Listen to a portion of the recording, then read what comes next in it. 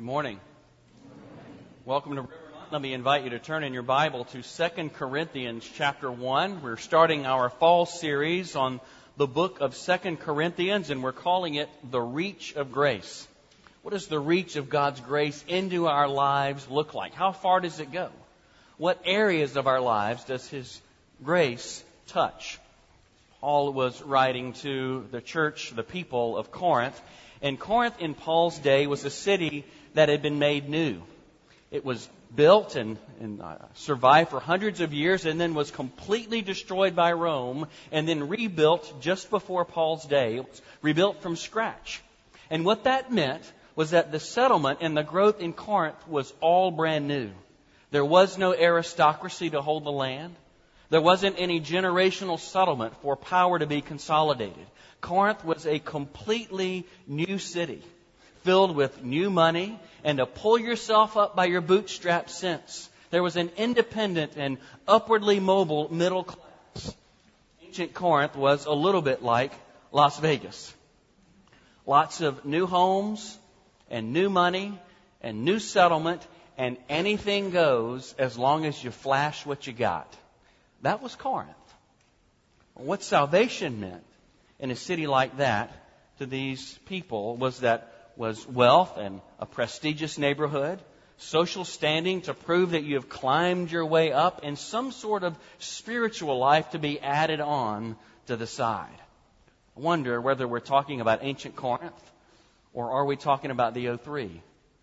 Sounds very familiar, doesn't it? And Paul's word to the church in Corinth is just as relevant to us as it was to them. His message was the power of the cross and the power of the resurrection. Christ in our midst at work, even amidst our suffering, that reveals God's grace. In fact, it is through suffering is one of the chief means that God reveals His gracious character to us. What a challenge to our easy believism Christianity today. The message of the book of 2 Corinthians is that God's strength is revealed in our weakness. And He begins in chapter 1 as we hear the reach of God's grace into our affliction, our difficulty, and our suffering. 2 Corinthians chapter 1, beginning in verse 3. Hear God's word. Blessed be the God and Father of our Lord Jesus Christ, the Father of all mercies and God of all comfort, who comforts us in all our affliction, so that we may be able to comfort those who are in any affliction with the comfort with which we ourselves are comforted by God. For as we share abundantly in Christ's sufferings, so through Christ we share abundantly in comfort too. If we are afflicted, it is for your comfort and salvation. And if we are comforted, it is for your comfort, which you experience when you patiently endure the same sufferings that we suffer. Our hope for you is unshaken. For we know that as you share in our sufferings, you will also share in our comfort. For we do not want you to be unaware, brothers, of the affliction we experienced in Asia. For we were so utterly burdened beyond our strength that we despaired of life itself. Indeed, we felt that we had received the sentence of death. But that was to make us rely not on ourselves, but on God who raises the dead. He delivered us from such a deadly peril and will deliver us again. On Him we have set our hope that He will deliver us again. You also must help us by prayer, so that many give thanks on our behalf for the blessing granted us through the prayers of the many. Let's pray together. Father, we ask that by your Spirit you would draw near to us and open our eyes to what you have for us today. We pray, Father, God of all comfort, that you would draw near to any who are comforted, who are afflicted, who are struggling, and who are worried this morning. Be our God of comfort, we pray. In Jesus' name, amen.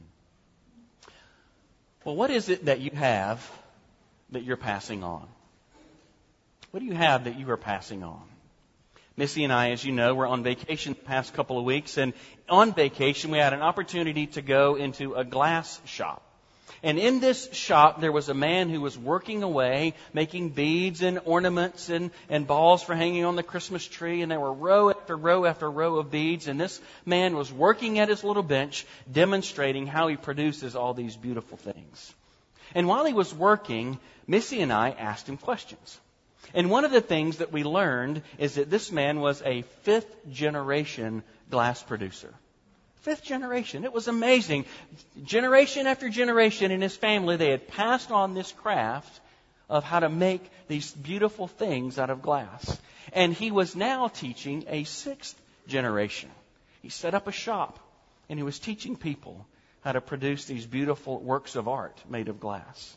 This man had something to pass on, something to instill in others, and he arranged his life around passing on his craft. What do you have that you're passing on?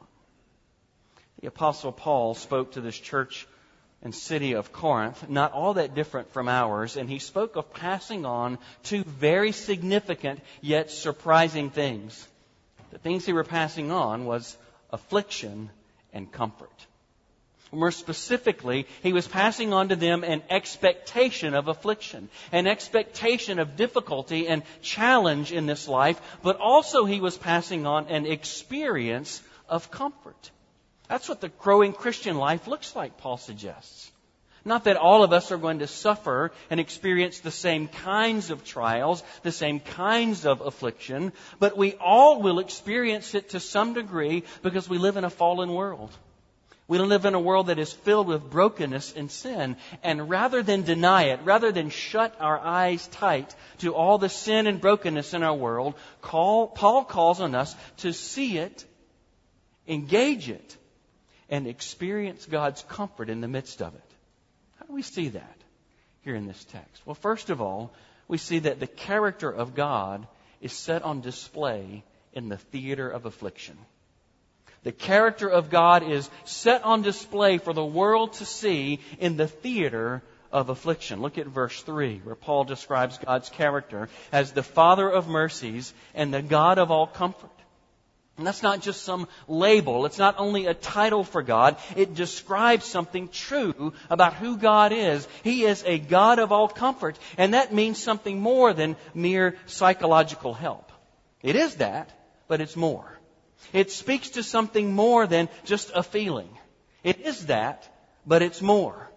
It's the comfort and the consolation that Paul speaks of that is describing that state of peace that is experienced in the middle of difficulty. And that state of peace experienced in the middle of difficulty comes and is based upon God's commitment to deliver and save His children. That's why we have comfort. It is a sense of peace that we have in the midst of affliction, in the midst of challenge and difficulty in our lives, and it rests upon that bedrock commitment of God to deliver and save His people. That's comfort. And our subjective feeling of being comforted doesn't come from inside us, but it rests on God's unyielding commitment to you, to save you and deliver you, come what may. Whatever else is happening in your life, God's bedrock commitment to you as His child is what brings comfort in the midst of affliction. But as we read, that experience of God's character of being a God of comfort has a context. And that context in which we experience God's comfort is our affliction, as Paul describes it in verse 4. It's a word that describes an outward circumstantial pain. It can also be used to describe an interior mental anguish. He also calls our experiences sufferings, words that's used for physical misfortune, even torture, even death is described in this word. Paul says in verses 8 and 9 that he felt sure that he was going to die. It had gotten so bad. He thought he'd received the sentence of death. That was an official proclamation that your life is over. Paul felt like that was said about his life. It was so bad. And yet he goes further to describe what God did for him in the midst of those afflictions and those sufferings, that sentence of death he felt like he received in verse 9. He suggested that it had a purpose.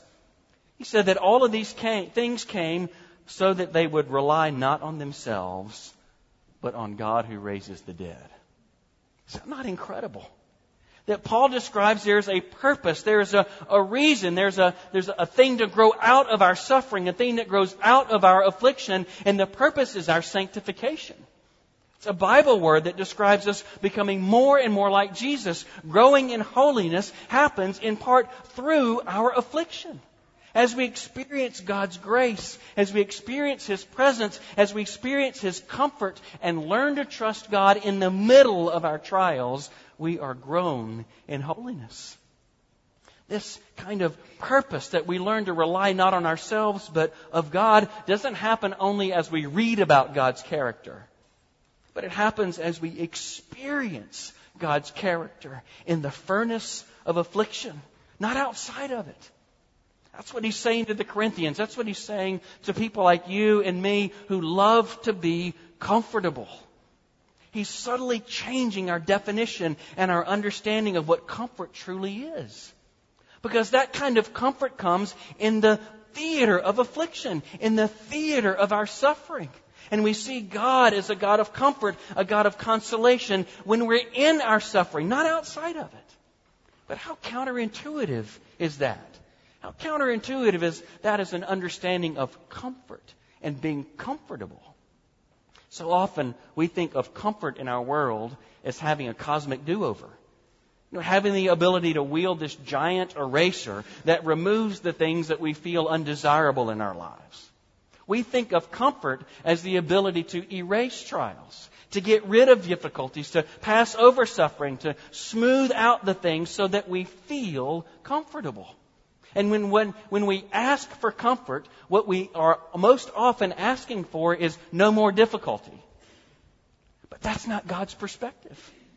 What Paul is telling us here is that God's perspective is that suffering and pain is real, and in the midst of that suffering and that pain, God is seen and experienced powerfully and personally in a way inside the pain that isn't experienced outside the pain. So why would we want to wield this cosmic eraser to remove any semblance of struggle in our lives? That's where the growth comes from. That's where the holiness is produced. Growth doesn't come by ignoring the suffering in our lives or pretending like it's not real. We don't grow by having a stoic face, posing. We don't grow by avoiding all difficulty, but rather growth comes when we face our difficulties, face our suffering with courage, and expect that God is going to be present in the middle of it. That's where growth comes from. In the middle of our trials, expecting that God is going to show up inside the difficulty. That's where we truly learn to trust the God of all comfort. Paul told us that he felt like he had received that sentence of death. He was sure. It was so bad, he was sure that he was going to die. But he didn't. One commentator suggested that the only thing that God destroyed in Paul through this trial was his sense of self-confidence. Paul wasn't destroyed, but his self-confidence was. Because all he had left was to trust in the Lord. And as he trusted in the Lord, he became more and more like Jesus. It wasn't avoiding the struggle that produced this in Paul. It wasn't wielding some cosmic eraser. It was knowing the Lord's presence in the middle of his difficulty. The same thing is true for you and for me. Well, where do we see this in our lives sometimes? Well, I'd suggest that we often see this in our own parenting of our children. Sometimes we feel like the best parenting is shielding our children from any sorts of difficulty or problems, right? Missy and I were talking about that just earlier this week. We feel like we're the best parents if we can protect and shield our children from any kind of challenge or difficulty. But that's not how God parents us, is it? He uses our struggles to shape us into the men and the women and children that He desires us to be. So also with our children. Trials are the theater of God's shaping work in our lives. That's when we grow. in us and in our children when we experience God's care, when we experience God's faithfulness in the middle of our very real trials, in the middle of our very real circumstances that feel awful. We don't seek to protect one another from everything because lack of risk isn't the context for growth. It is in challenge, in trial, in suffering that we grow. Yet there is no suffering that can outweigh God's powerful presence in our lives. And that's comfort. Whatever has come into your life, the Lord can strengthen you to stand up within it. Perhaps it's not with your parents. Perhaps you seek to be comforted by avoiding saying the hard thing to someone you love because you know the suffering that might come back to you. Perhaps we seek to be comfortable by pulling back from moving towards someone who's hard to love because we know the cost we're going to have to pay by making that choice. Sometimes we seek to be comfortable by hiding behind a facade of having life all put together because being out of control may result in us being honest about what's going on in our lives. And it's certainly not comfortable to feel out of control. Yet in all of those circumstances, it is in the middle of our difficulty where we sense and know and feel the presence of God at work. Our struggles are the theater of God's very clear, comforting presence. We're told that God is the God of comfort. But how do we endure our trials now? Well, the way to endure, Paul lays out for us here in this text. He's going to elaborate on it more and more through the book of 2 Corinthians. But here's the principle in chapter 1. Remembering God's work in the past, plus knowing what He's promised for the future, equals confidence and peace in the present. Remembering what God has done in the past, plus laying hold of the promises for the future, equals confidence and peace in the present. How do we see that here? Look at verse 10. Paul said, He delivered us from such a deadly peril and will deliver us. On Him we have set our hope that He will deliver us again. Do you hear the progression? From the circumstances where Paul felt like he was sure to die, God delivered them. He did this work in the past. He's faithful. We've seen Him. We've felt Him do this work in life in the past. And then He goes to the future, to the surety of the day of resurrection when God will certainly deliver. Our God is the one who will triumph on the last day. He will raise the dead. He will bring an end to all suffering and affliction and injustice and abuse and sickness and disease when He returns with renewing and resurrection power. God's presence and work in the past and His promise of a certain future gives us a hope in the present. It is those twin truths of God's work in the past and His promise for the future that roots our lives in hope today. You notice that in verse 9, where Paul says, the Lord is the God who raises the dead. Present tense. Raises the dead. He's the one who's worked in the past. And He is going to do this magnificent work of resurrection in the future. But that resurrection power is at work right now. It's at work in your life today. And that is where hope comes from. That's where endurance comes from. We set our hearts on hope because the resurrection power of Jesus can be experienced in the midst of our current struggles and difficulties and suffering. We experienced His work in the past. And we look forward to His work of renewal and removing any touch of sin and death on the last day. And we can trust that that same power is at work to rescue us from impossible circumstances and trials right now. And if He chooses not to rescue, then He will give us the strength to stand up within it. Whatever the suffering, whatever the trial. God's work in the past and His promise for the future is the fuel for hope in the present. So how do we see that work? How do we see that work in our world and in our lives? Let's take a couple of examples. It seems to me that our world needs a clear expression of hope in the face of injustice and racism and anger and pain as we watch the news come out of Tulsa and Charlotte this week. It's been tragic. So how do we find hope? How do we find healing in the face of those hard realities? Paul gives us some help here. We have seen God reconcile people in the past. We've seen it in the pages of the Scriptures, in the book of Galatians, in the book of Ephesians, where Jews and Gentiles had formerly hostile toward one another, hated one another, fought against one another, and yet because of Christ, that wall, that dividing wall of hostility came down. God reconciled these people who used to hate each other, and He put them together in one church. He put them together in one body, and those old hostilities were taken away in an attempt to love and serve and bless one another. He's done it in the past, in the pages of the Scriptures. Maybe you've experienced it in your own life.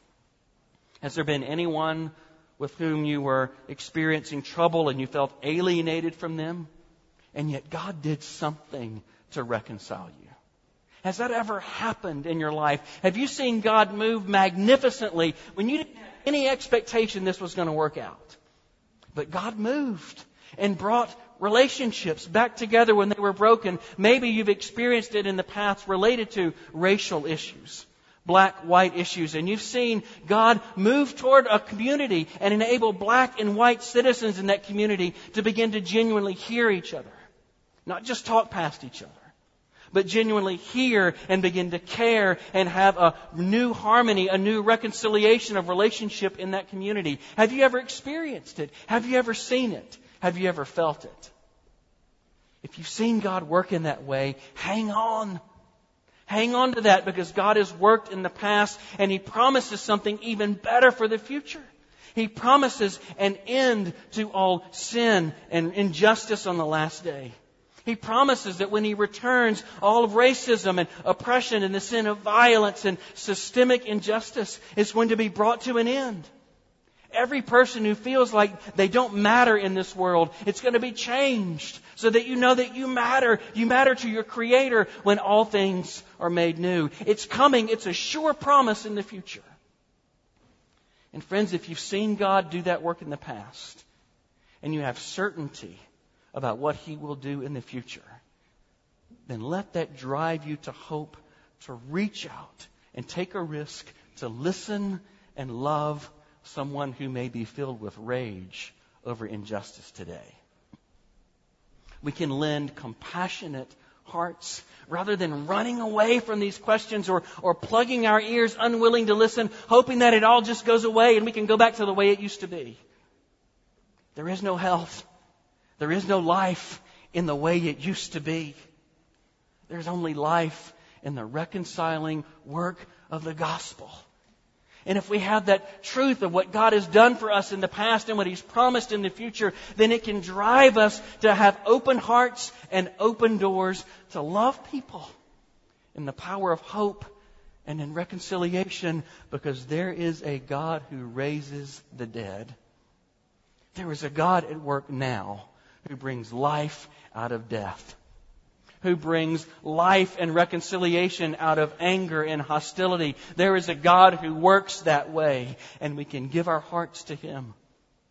Give our hearts to genuinely seek to understand and listen, because we know that God will repair this brokenness one day.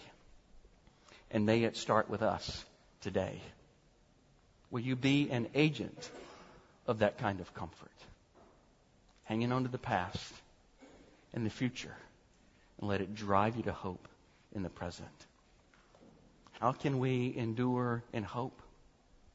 By hanging on to what God has done and laying hold to what He promises to do on the last day. And it will drive you to hope today. That's the way you endure. That's what we're going to see as we make our way through this book. That comfort and that hope that we receive from the Lord is not simply for our collection. It's given to us that it might be freely shared with the body of Christ and freely shared with the world around us. And Paul begins to lay out for us that model in verses 4 and 5. The comfort that we have received in our affliction is the comfort that we are to give away to others when they experience affliction. That's the pathway.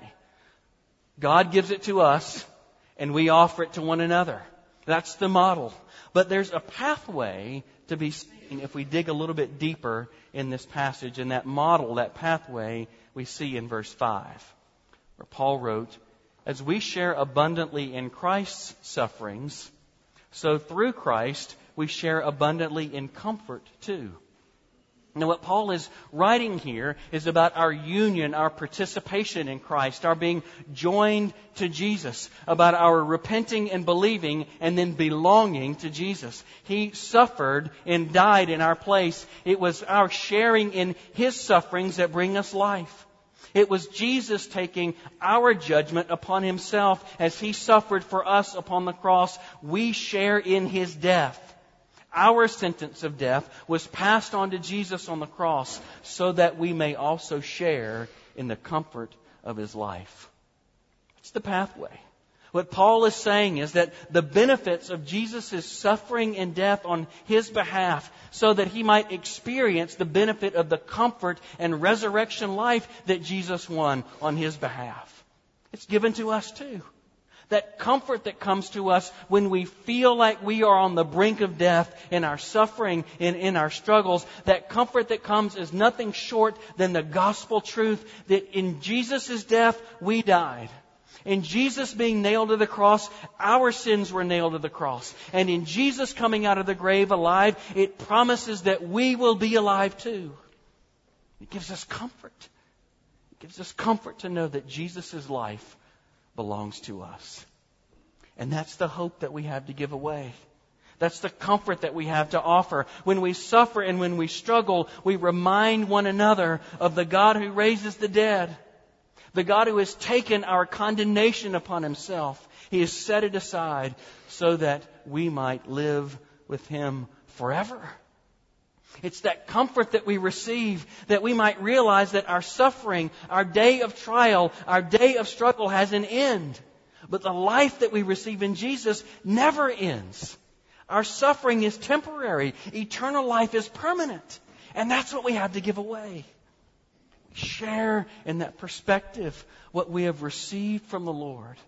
We give away to brothers and sisters, to a world in desperate need. But you can't give away what you don't have. If you don't have that comfort, if you don't have that hope, if you don't have that life within you, you have nothing to give away.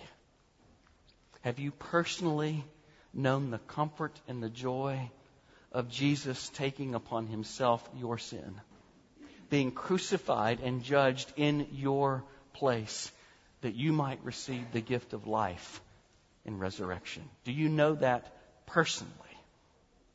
And if you do know that personally, you have something to give away. If you know personally that the pain that you experience is not all that there is, that there is another horizon of life, if you know that personally, then you will feel freer to enter into someone else's life and suffering. If you know that your suffering is not your end, you will have a message to give to someone else whose suffering feels like it is their end. But you can point them beyond. If you know the comfort and the joy that comes from the gift of the life of Christ, then your eyes can be lifted from a myopic preoccupation with self in order to think about and serve others.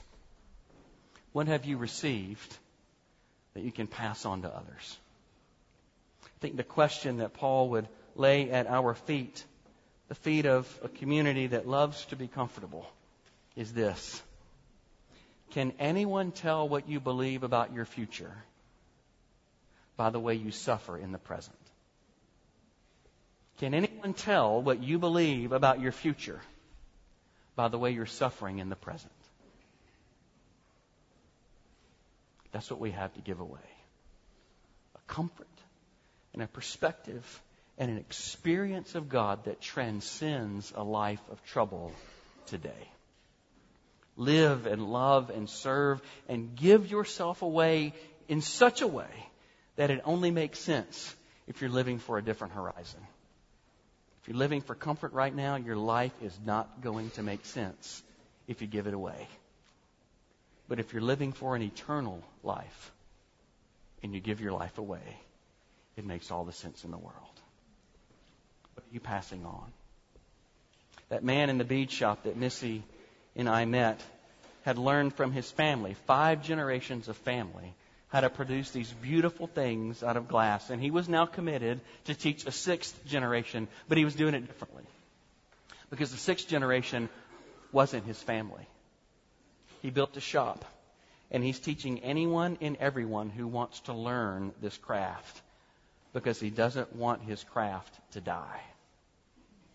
Widely teaching, widely casting, so that his craft won't pass away. So much more for you and me, who have a comfort from God, a life to share with a world that is filled with anxiety and distress and destruction. We have something to offer. We have something to give away, and it is a God of all comfort. May we so arrange our lives that our community around us, our family, our workplaces, our neighborhoods, see and experience a God of comfort through us as we are comforted by our Heavenly Father. Let's pray together.